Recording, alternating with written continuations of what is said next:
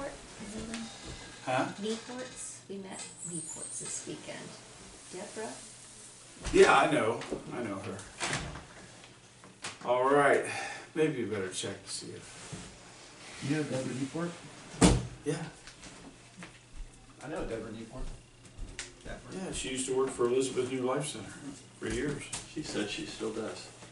Oh, she still Did does? she say she does? Yeah. I thought she retired. It's good. Okay, all right. Good evening, everyone. Thanks for coming. And tonight we're on the Catechism of the Catholic Church. And we want to continue with our Catholic education classes. Let's start with prayer. In the name of the Father, Son, Holy Spirit, amen. Dear Lord, thank you so much for all that you do for us, for the gift of life and the gift of faith. Help us to live out our faith each and every day. But Lord, fill us with your Holy Spirit so we can know what the faith is, so we can know you. Glory be to the Father, and to the Son, and to the Holy Spirit, as it was in the beginning, is now, and ever shall be, world without end. Amen. In the name of the Father, Son, and Holy Spirit. Amen. Well, good evening. We are on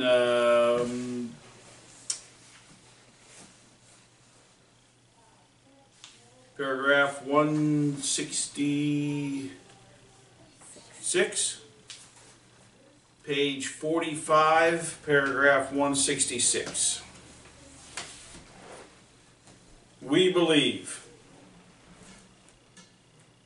We're talking about the virtue of faith. Faith is a personal act, the free response of the human person to the initiative of God who reveals himself. But faith is not an isolated act. No one can believe alone, just as no one can live alone. You have not given yourself faith, as you have not given yourself life. Right. None of us gave birth to ourselves. You know, God gave us life, and God gives us faith too. The believer has received faith from others and should hand it on to others. Our love for Jesus and for our neighbor impels us to speak to others about our faith. Each believer is thus a link in the great chain of believers. I cannot believe without being carried by the faith of others. And by my faith, I help support others in the faith. Absolutely, totally and completely. We all receive the faith from someone else. For most of us, it's our parents. But there were others. There were religion teachers. There were priests and nuns. There were friends and neighbors and grandparents and aunts and uncles. They're just our classmates at school. I mean, there's just a lot of people who help build up the faith. And I was talking to my son Luke just a few days ago, and I was telling him how so many young people today, the median age of Catholics quitting the church, and by quitting meaning they don't believe anymore, is 13. 13. And I said one of the big reasons why kids are dropping out, why they're not believing, is because of what they're taught in science, science, technology, and prosperity. You know, their lives are just caught up in these things, and all three of those areas tend to draw you away from God. All three of those areas today have no use for God. Science, technology, and prosperity. And this is the world of a 13-year-old kid. This is 95% of their world. They want to buy stuff, and they want the new gadgets, the new phones and everything. And what they've been told ever since they've been little is, you believe in science. You know, science, now that's facts. You know, religion, that's fairy tale. You know, and so they're checking out like crazy. And I told Luke, I said one of the reasons is they don't believe in creation. They believe in evolution. They've been told this evolution story. Talk about fairy tales, there's one. But Luke made the comment, he said, you know, when a teacher said something about evolution, he said, I didn't care. He said, I didn't believe it. He said, it just had no effect on me whatsoever. I said, because you came from a family that had a very strong, dynamic Catholic faith. It was like pouring water on cement. It didn't get in, man. You were impervious to it. But that is not where most kids are today. That's not where most even Catholic families are today. Many of them are incredibly weak in their faith. Surveys show that America, only about 24% of Catholics even go to church every Sunday. And even around here, I know we've done surveys in Sydney, only half the kids at Lehman go to Mass on Sunday. The other half don't. And so, and I think I've heard similar things about Rushi that I don't know, where did I hear? We have a lot, surveys show that a lot of our kids don't go to Mass either. Well, it's better than Sydney, but it's still not where you'd want it to be. And so if you have a family that's that weak in their faith, it doesn't take much to knock over a kid. And they lose whatever little faith they had. And so when they say that each of us is a link in the chain, each of us helps the other one stand in the faith, it's absolutely true. I think it's quite an understatement. I think it is incredibly important how much we help each other stand in the faith.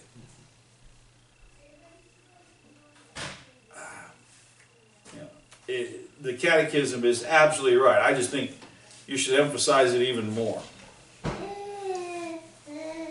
We're in my first book, I wrote a chapter on the communion of saints. And there I said, I feel like I'm part of this river. I'm just a drop of water in this mighty river, you know, like going over Niagara Falls, you see the power of that river, you know. And I'm just one drop of water. And there's millions of drops ahead of me, and there's millions of drops behind me, and we're all pushing each other along. I mean, the whole river is flowing together. And that's kind of my view. I mean, there's so many millions of people who believed in Jesus, billions ahead of me. And I hope there's billions behind me. And we're all part of this project. We're all part of this church. And I think it's very powerful that we help each other. And it says that we have we should hand it on to others. I don't think you can help but hand it on to others. If you really believe in Jesus, you cannot help but pass that faith on to others. If you really believe. I think it's impossible for some. Jeremiah said, you know, talking about the spirit inside of him, he said, it's like fire in my bones. He said, I grow weary trying to keep it in. Yeah. If you really love Jesus, it's just going to come out of you. And, well, I'm not plugging my books, but in my second book, I made the case that evangelism is not rocket science, people. Evangelism is extremely simple. Live your faith. Just live it out. Everybody where you work, Nick, knows you're a Catholic, I'll bet. Mm-hmm. And from time to time, they'll ask you a question about the Catholic faith. You become the Catholic Mr. Know-It-All to the people in your office. And I imagine the same is true with you. All you have to do, and it's not like Luke, he works in a hospital, and he said everybody in the department, they're always asking. He said the doctors are asking him questions. Because Luke is a Catholic, and he simply He doesn't deny it when it comes up, and he simply just lives his faith. Maybe it's just an innocent comment like, oh, at Mass on Sunday, the priest said something really good. I mean, he just might be saying that to a co-worker. And they become, oh, you actually go to church on Sunday. Oh, you're actually a Catholic. There's a lot of people who really don't know what the Catholic Church is all about. And Catholics are kind of an exotic species to them. And the Catholic Church, everybody knows about it. You ask almost everybody in America, have you ever heard of the Catholic Church? Yeah.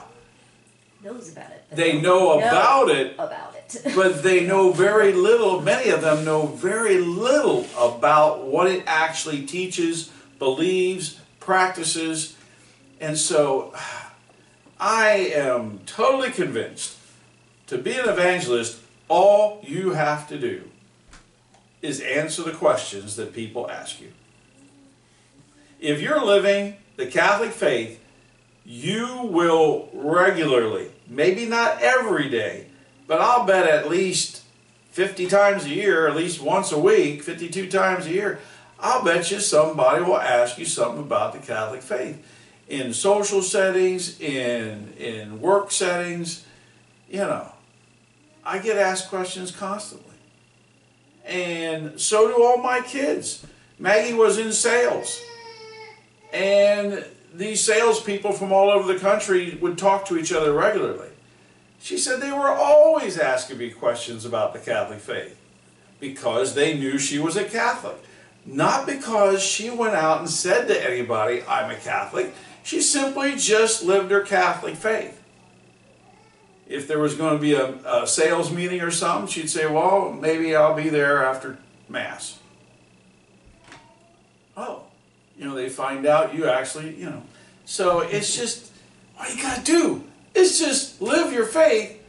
People will ask you questions, answer the questions.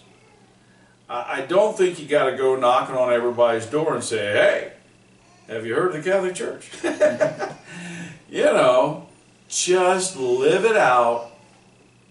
And they will ask you about it. And that's the best time to say something. When someone has asked you. They want to know something at that moment. They want to know something. And even if it's an antagonistic asking, sometimes they might ask you a question thinking something bad about the Catholic Church. But that gives you an opportunity to dispel misconceptions.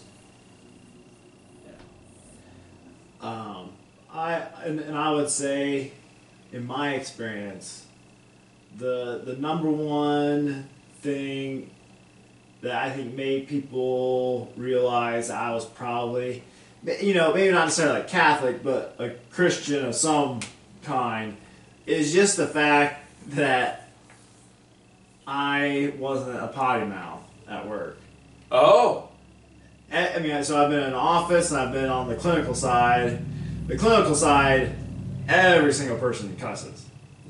Wow. It's pretty I bad. know. Nick told me this, and I was absolutely shocked when he told me how professional people I've been there. drop F-bombs and all kinds of stuff at work. Are you? I said, I mean, they make sure that they're behind. see, I work in a professional setting as a school teacher. If anybody did that in a faculty meeting, you'd be fired.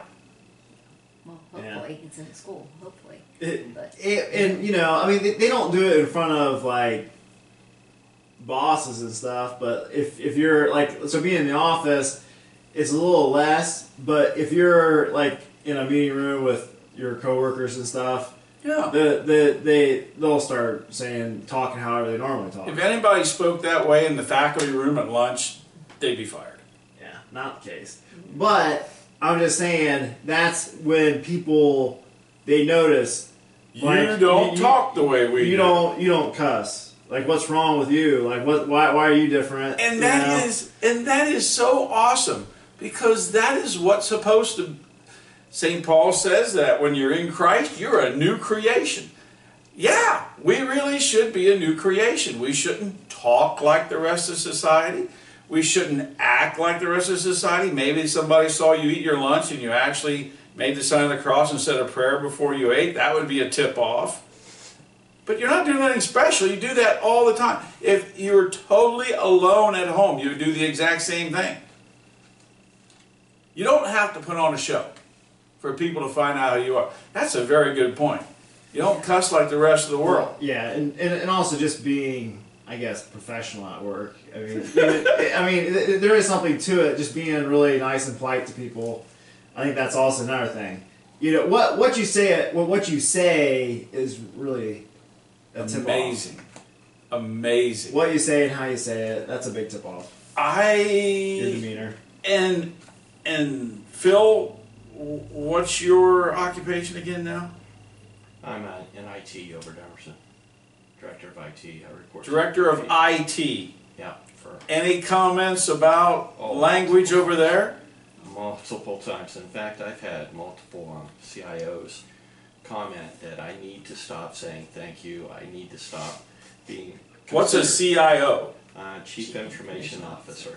Chief Information Officer tells you what? You're too polite. I am too polite. Whoa! You're too polite. Yes. What could be wrong with that? You're not aggressive enough. You're not going to be promotable.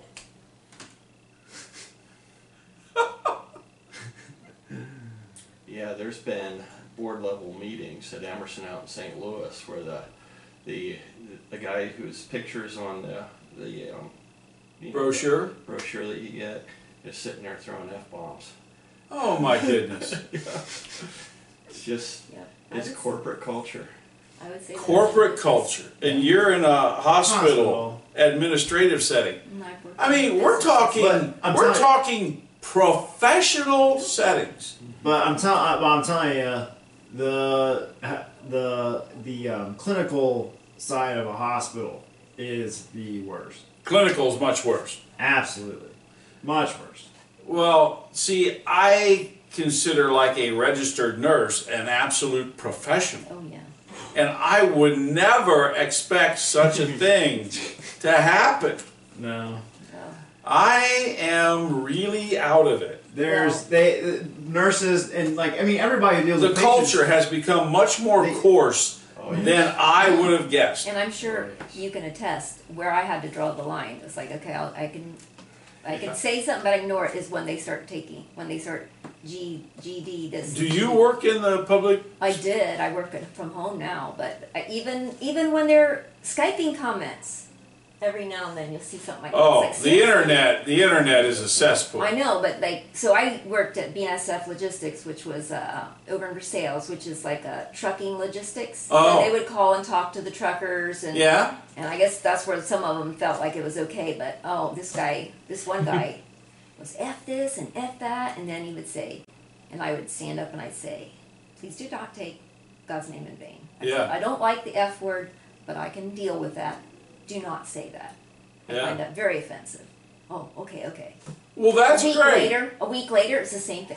Me and this other guy, both he's Christian and lived he said, I can't stand it. And I said, I can't stand it either. I said, I've said something, but it just comes right back. So we reported there's this, it's harassment. You can consider it harassment. Yeah. He was called in the office and told about it, that he was offending people, and he ended up getting fired over it. Wow. I mean, Well, there's I felt another bad about way of that, but dealing it's with it. like, you know. There's another way of dealing with it.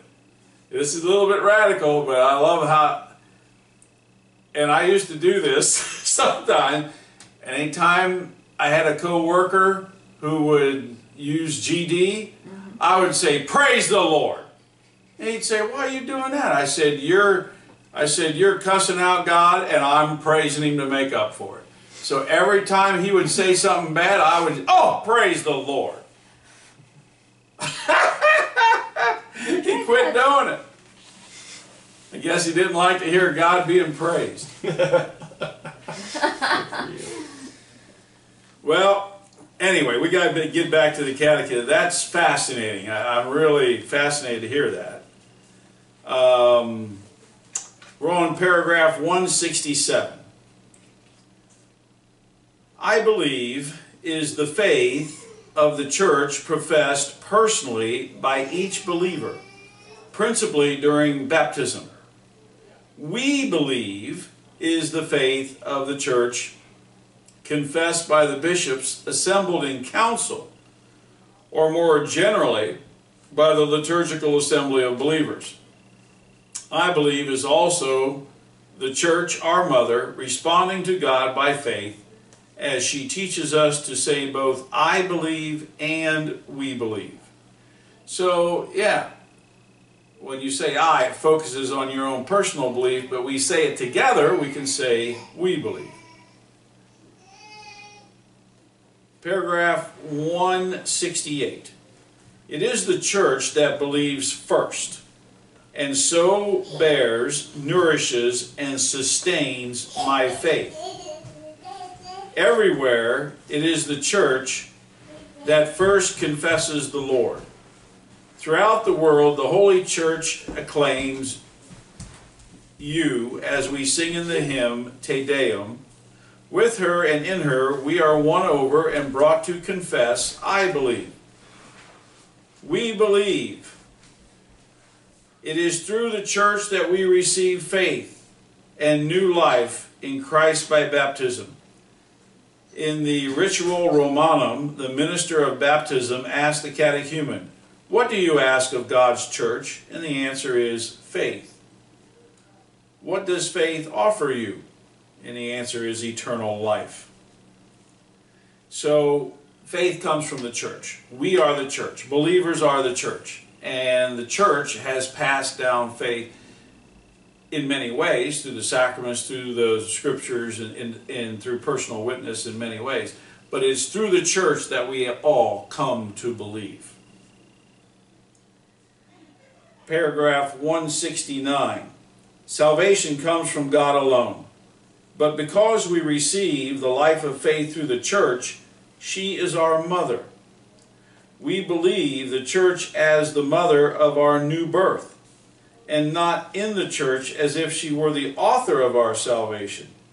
Because she is our mother, she is also our teacher in the faith.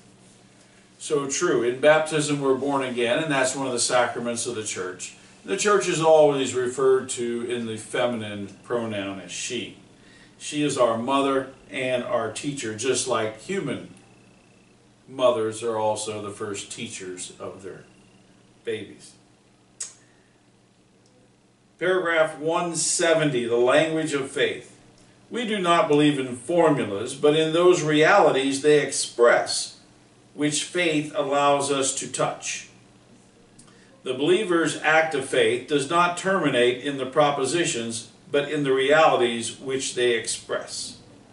All the same, we do approach these realities with the help of formulations of the faith, which permit us to express the faith and to hand it on, to celebrate it in community, to assimilate and live on it more and more. Paragraph 171. The church, the pillar and bulwark of the truth, faithfully guards the faith which was once for all delivered to the saints. She guards the memory of Christ's words. It is she who from generation to generation hands on the apostles' confession of faith. As a mother who teaches her children to speak and so to understand and communicate, the church, our mother, teaches us the language of faith in order to introduce us to the understanding and the life of faith. Yeah, it's so important that we have the Catholic Church for these 2,000 years to guard the faith and to transmit it intact. As we've said many times before, lots of people want to change the faith, and thanks be to God, the Catholic Church has always been here to keep the truth of Jesus solid, steady, sure, unchanging. Section 3, paragraph 172. Only one faith. Through the centuries, in so many languages, cultures, peoples, and nations, the Church has constantly confessed this one faith, received from the one Lord, transmitted by one baptism, and grounded in the conviction that all people have only one God and Father. Saint Irenaeus of Lyon, a witness of this faith, declared, quote, "Indeed, the Church, though scattered throughout the whole world, even to the ends of the earth, having received the faith from the apostles and their disciples, guards this preaching and faith with care, as dwelling in but a single house, and similarly believes as if having but one soul and one single heart, and preaches, teaches, and hands on this faith with a unanimous voice, as if possessing only one mouth. For though languages differ throughout the world, the content of the tradition is one and the same. The churches established in Germany have no other faith or tradition, nor do those of the Iberians, nor those of the Celts, nor those of the east, of Egypt, of Libya, nor those established at the center of the world. The church's message is true and solid, in which one and the same way of salvation appears throughout the whole world. We guard with care the faith that we have received from the church, for without ceasing, under the action of God's Spirit, this deposit of great price, as if in an excellent vessel, is constantly being renewed and causes the very vessel that contains it to be renewed." And I think that's the end of the quote from Irenaeus of Lyon.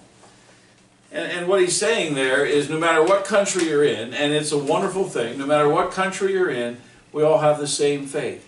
We have the same Mass. We have the same 7 sacraments. On Sunday, people in Bolivia and Japan and Ohio are all saying the same Nicene Creed on Sunday. We're saying it in different languages, but we're all saying the same creed.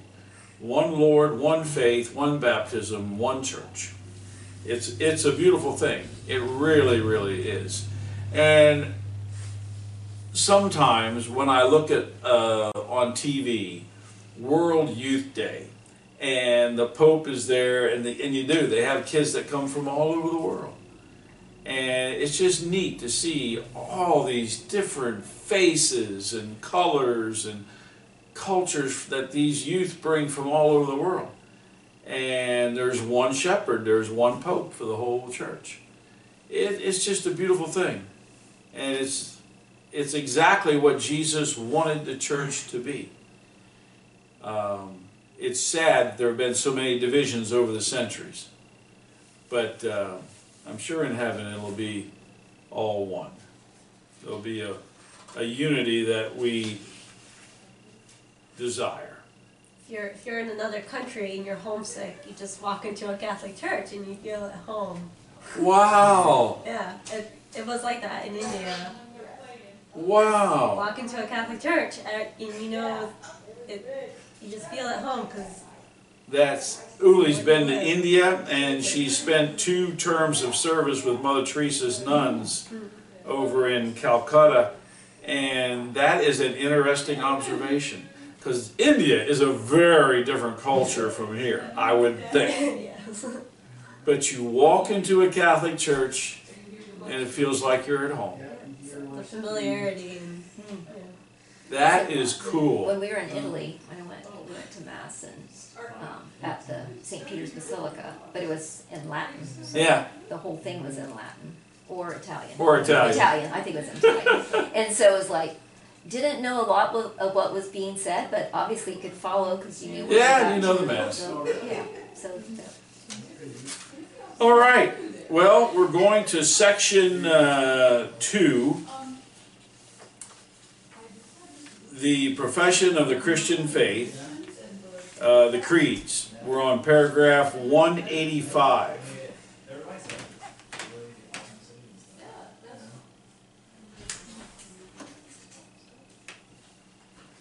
Whoever says, "I believe," says, "I pledge myself to what we believe.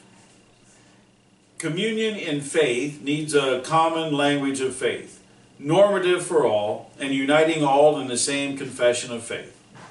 From the beginning, the Apostolic Church expressed and handed on her faith in brief formula for all.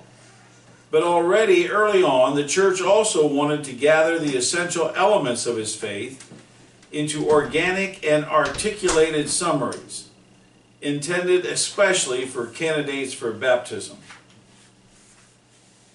This synthesis of faith was not made to accord with human opinions, but rather what was of the greatest importance was gathered from all the Scriptures to present the one teaching of the faith in its entirety.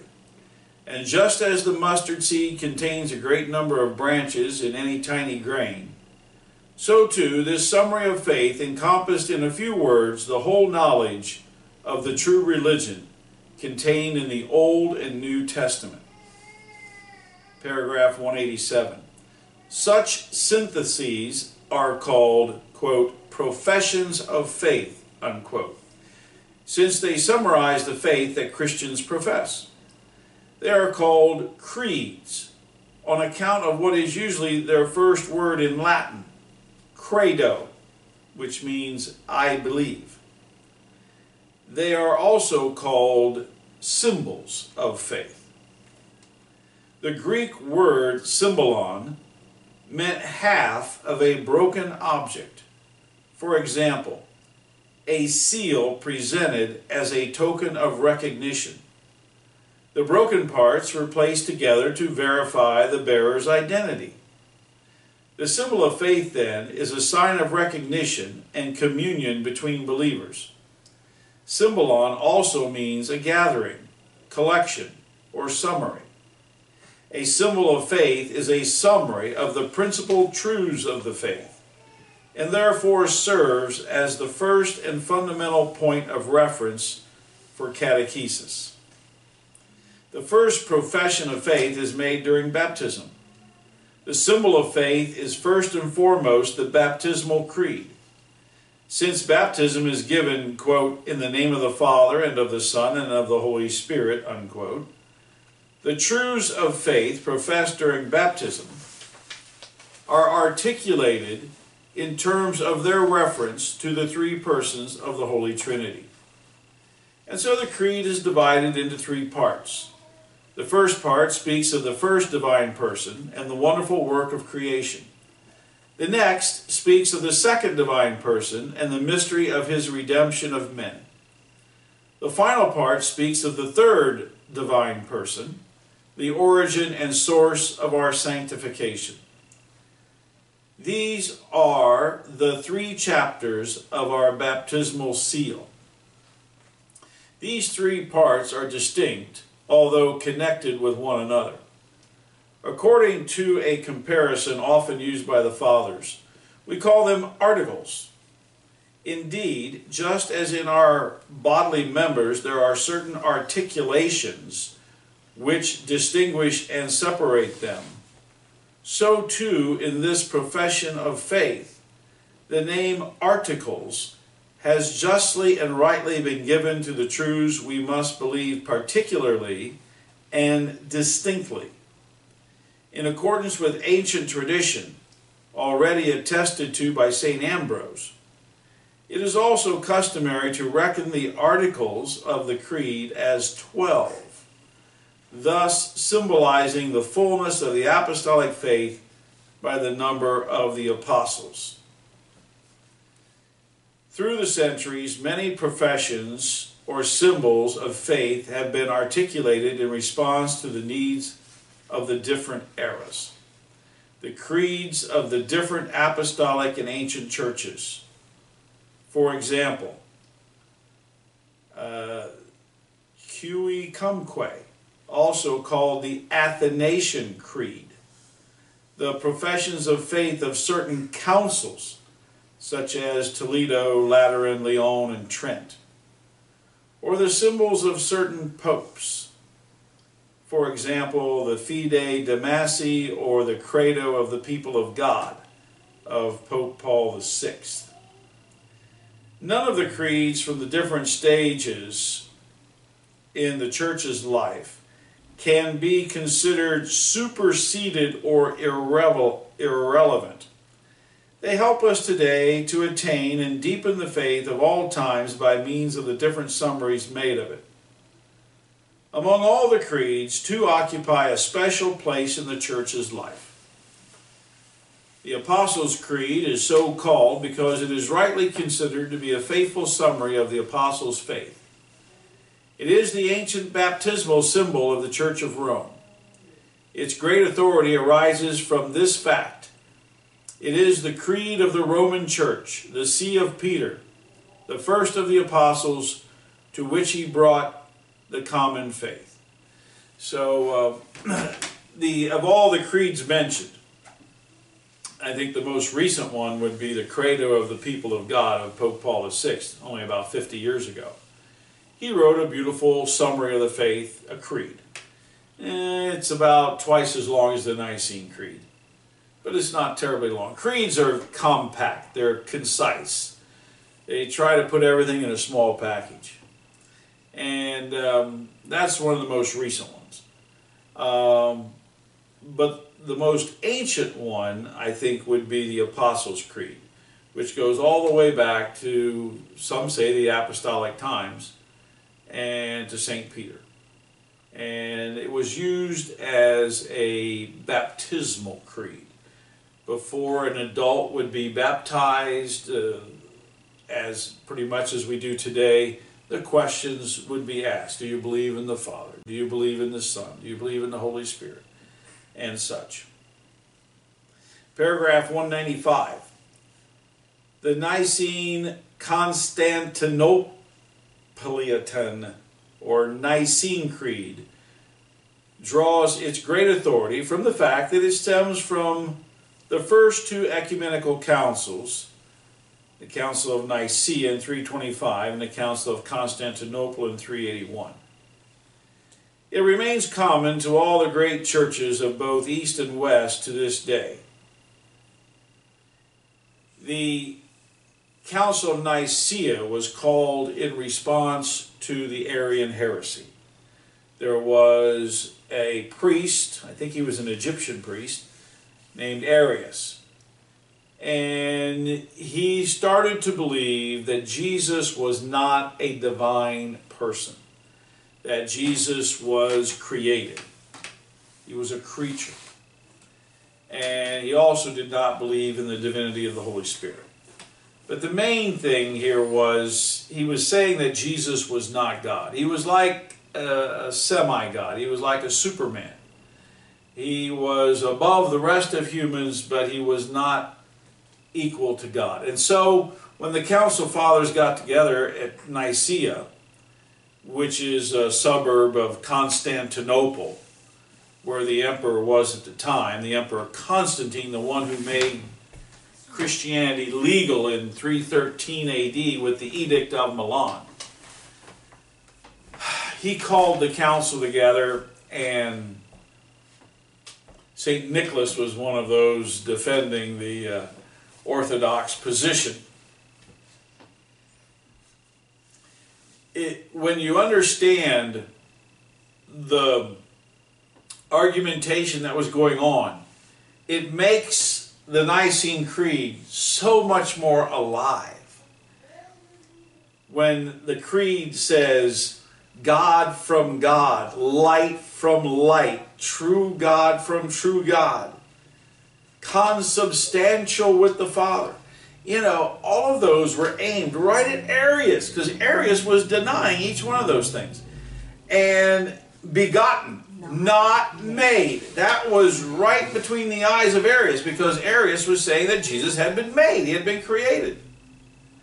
And so every single article was addressing something that was of great contention at that moment, that there was huge argumentation over at that moment.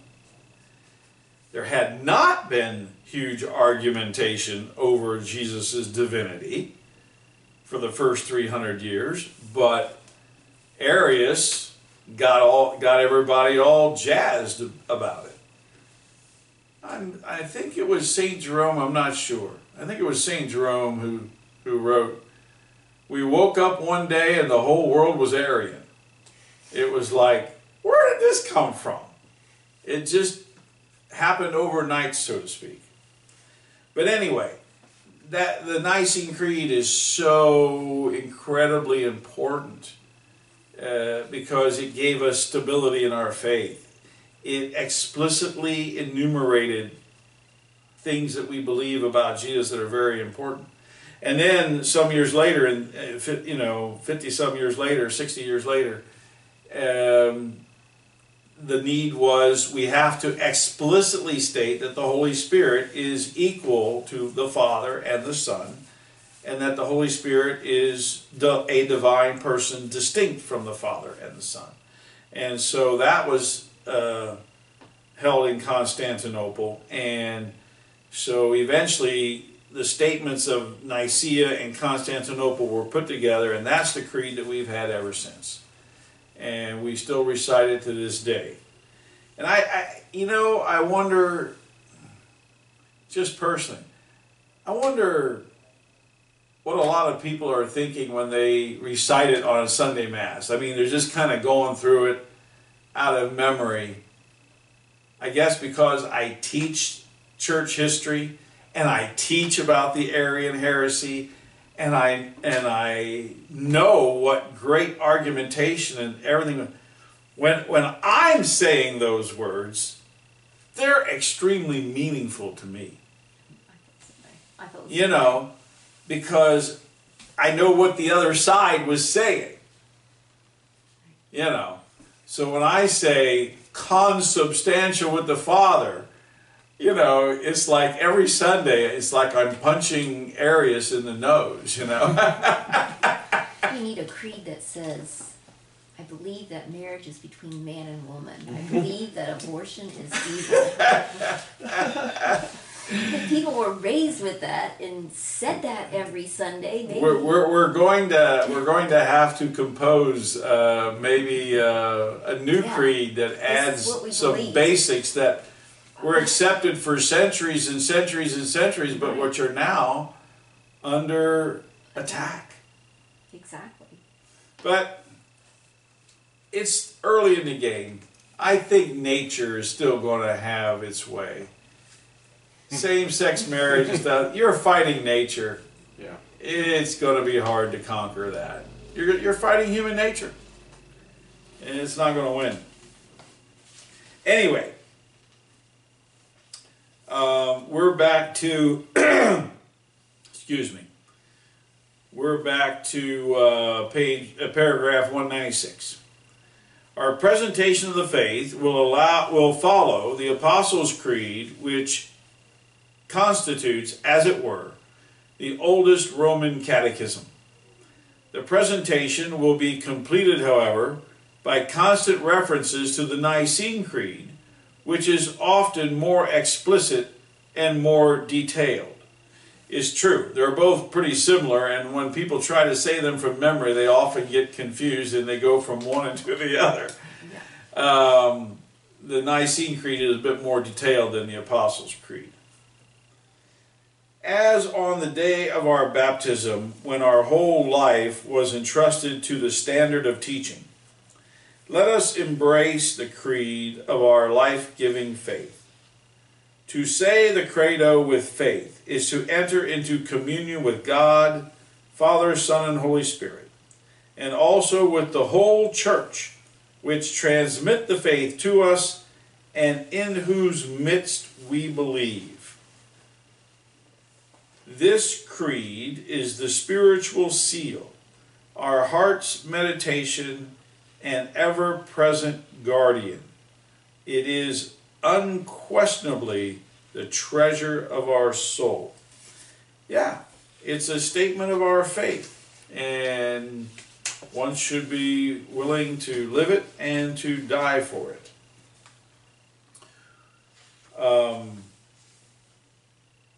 Well, we're up to paragraph 198, chapter 1, I believe in God the Father. I think that would be a good place to start next time. This lesson's a little bit shorter, but we had a nice discussion. Let's finish with a prayer. In the name of the Father, Son, and Holy Spirit, amen. You're at 132. Lord, we pray that you would strengthen the faith in us and in all the members of the church. We pray for all those who do not believe, Lord, that through the good example of the church, through the teaching of the church, through the Pope, the bishops, the priests, and all the faithful lay people, that all people of goodwill would come to know you and love you and serve you with all of their heart. Glory be to the Father, and to the Son, and to the Holy Spirit, as it was in the beginning, is now, and ever shall be, world without end. Amen. In the name of the Father, Son, and Holy Spirit. Amen.